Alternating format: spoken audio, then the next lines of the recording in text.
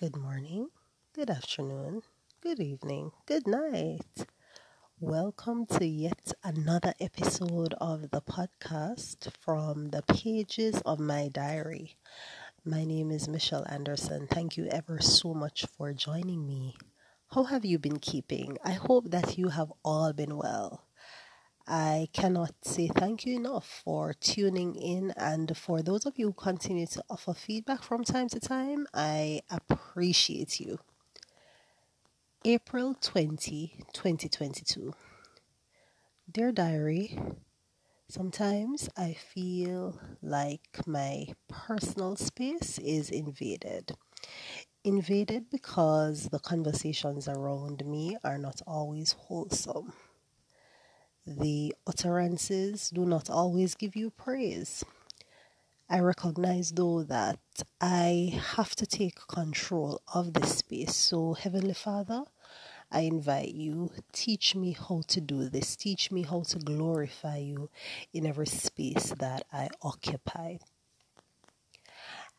I remember recently having to delete a contact from my Instagram, or rather unfollow.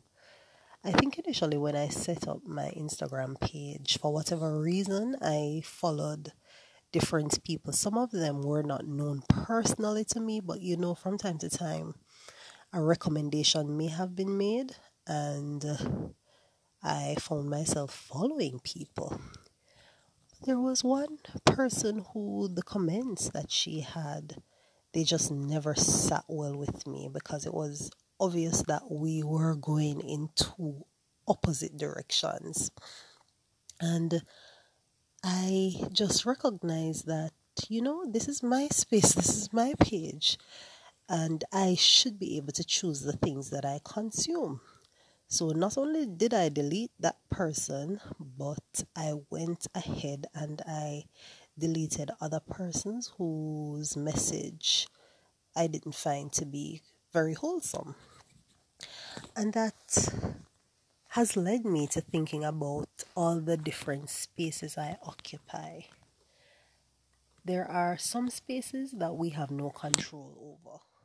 You're riding on the train, you can't necessarily determine who you sit beside.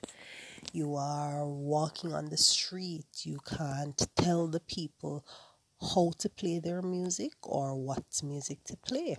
However, in my home, at my workplace, in the parts that I occupy, I have to make a decision as to how that space must be filled. I need to make a decision as to what I allow into those spaces.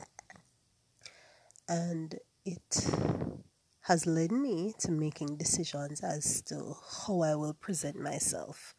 So, for example, at work, I am not going to necessarily walk around and tell other people how to live their lives. But in the space that I occupy, I ensure that I live a life that I feel would glorify God. I ensure that the books that I'm reading, the music or whatever message I'm listening to are things that would honor God.